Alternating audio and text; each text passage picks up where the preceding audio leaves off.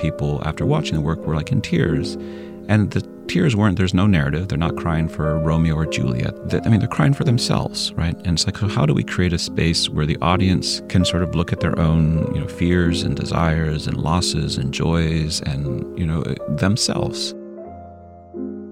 Welcome to Taiwan Talk. I'm Aspen Beilharz. Theatre director Craig Quintero is on the forefront of using virtual reality to create immersive, enigmatic performances. But his story in Taiwanese theatre goes back a lot further. Craig founded the Taipei-based company Riverbed Theatre in 1998 and has spent decades creating works with dreamlike imagery.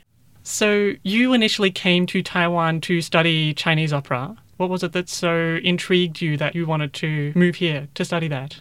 I was an undergraduate at Tufts University in Massachusetts, and I was studying abroad in mainland China during my junior year. And I saw a Chinese opera performance, and I was really struck by how the formality of the work, the structure of the form.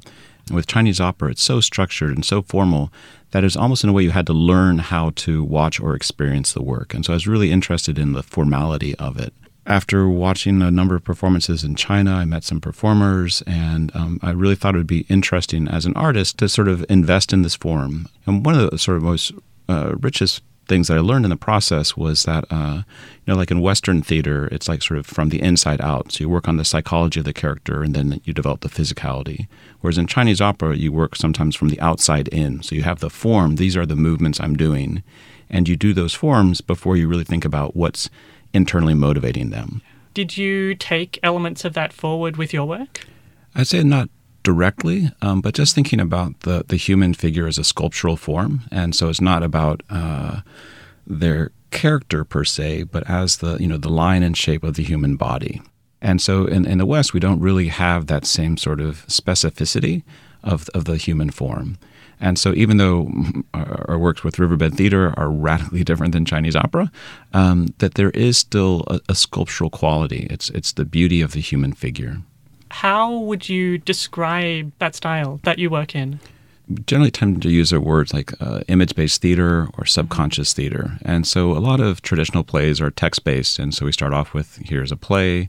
As an actor, you go memorize your lines, you develop your character. And so it's oftentimes very representational or naturalistic. Our work, instead of starting with the written word as the script, it's a series of images. And so it's more like a living painting or a living sculpture. And so it's less about giving a specific moral or idea or a plot line, and it's more about creating this visual experience.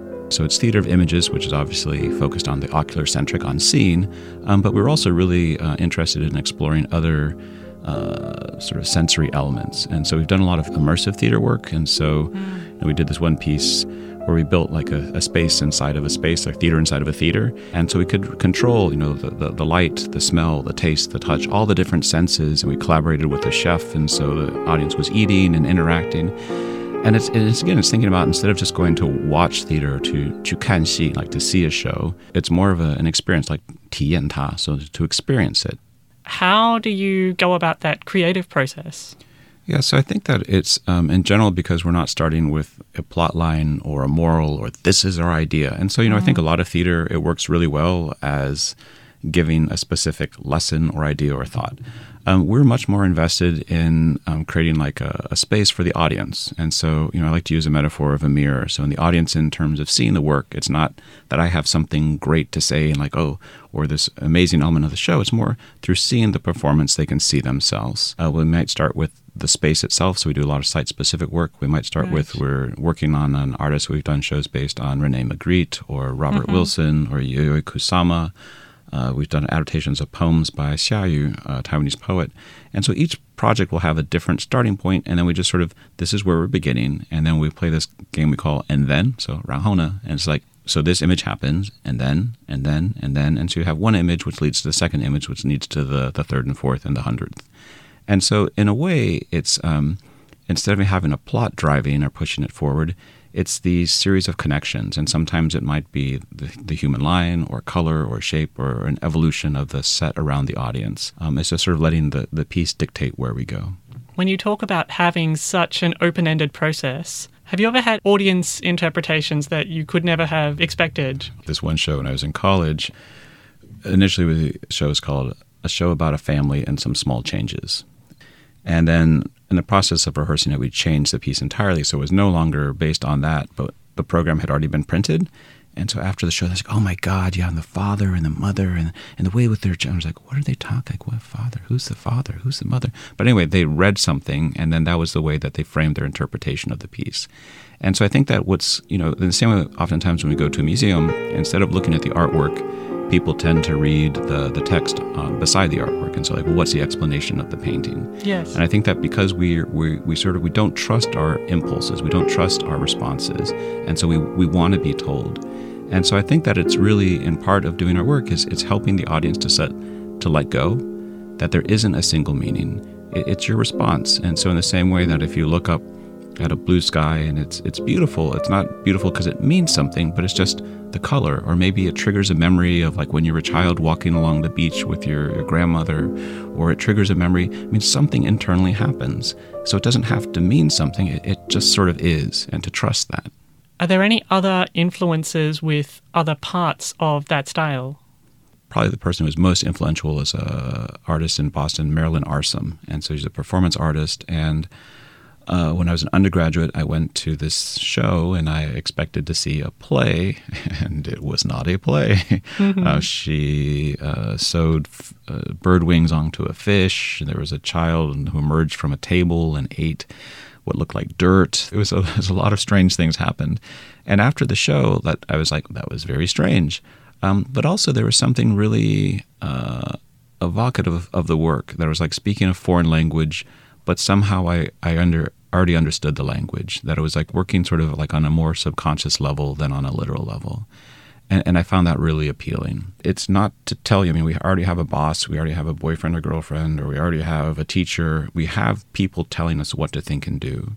And it's, again, to create this space where it's not to tell you, but to give you space to reflect and think.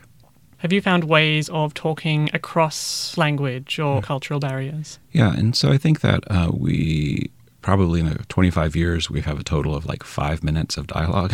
Mm-hmm. And so, and I think that language is obviously our default way of communication. And it's the easiest and most direct.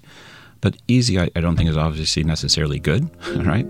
And I think that if we can, in creating these image-based work, stay a step ahead of the audience. And so it's, I like to use a metaphor of like pulling the carpet out from under the audience's foot. And so once you think that you're stabilized, you sort of yank on the carpet, the audience becomes destabilized. And in that moment of destabilization, you're sort of the everyday logic, the way that we approach the world, what's left, what's right, what's up, what's down, gravity disappears. And I think in this altered state where we're not sort of bound by everyday logic and the way we approach life, something different can happen. And I think that as an artist, if we can help the audience free themselves from the constraints of the everyday, then we can transport them to someplace different. Recently, you have been using virtual reality. What led you to that? So in 2011, our company decided to do a performance for an audience of one. And so initially there was concern about finances, how was that sustainable? But we did this piece at a hotel, the 8-Zone Hotel in Taipei.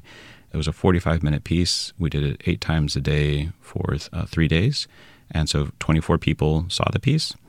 And then it was done. And we thought we would be done with this experiment, but the audience response was so, overwhelming that after people would leave the show, and so it was, they would go down to the hotel lobby and sit there in silence for like an hour, or some people, they couldn't be silent. They just had to like find someone to talk to and tell them about what happened. And it was just somehow, I think that we're really hungry for an encounter, an engagement. Really rewarding. So we've done 10 of these productions, but obviously financially not so sustainable. So if you have 7 actors and you have to build a set and you have lighting and all this stuff. And so with VR, we're able to take that similar experience of immersing the audience in the work, having this direct encounter, but we can film it once and then we can show it around the world. And it's really kind of remarkable that the audience, even though they know they're putting on an Oculus headset, they're in VR, it's not real, but once they put it on, they really enter into the world. And, it's remarkable. 10 minutes later, when they take it off, there's this like, where was I, right? We're here, but then somehow we're brought someplace different. We're brought closer to ourselves. We did one of these pieces at the Taichung National Museum of Art, And on the last day, 10 people saw the work. 7 people, after watching the work, were like in tears. And the tears weren't, there's no narrative. They're not crying for Romeo or Juliet. They're not crying because someone's sick and ill and sort of, they're crying for themselves, right? And it's like, so how do we create a space where the audience can sort of look at their own, fears and desires and losses and joys and, themselves and respond? And so we've, done 2 now VR pieces, part of a trilogy. And we've had, work shown in Venice and in Tribeca. And then what's also really exciting is we're collaborating with the Phi Studio in Montreal to develop productions to incorporate live performers and 12 audience members at a time in VR. And so there's thinking again about how to integrate that technology into the live experience. Did you find that the technology opened up any artistic possibilities? Yeah, I'd say it's so it opens up some and closes some. And so I think that like for our live performances for an audience of 1, the audience moves through the space. With 360 VR, the camera has to be stationary because of otherwise the audience will get sort of seasick or nauseous because of too much movement. And so with a static camera, it really changes the way that all the movements have to move in relationship to the lens. Also that there become like these blind spots between the lenses or like these areas where they're going to have to use stitching to sort of combine these images.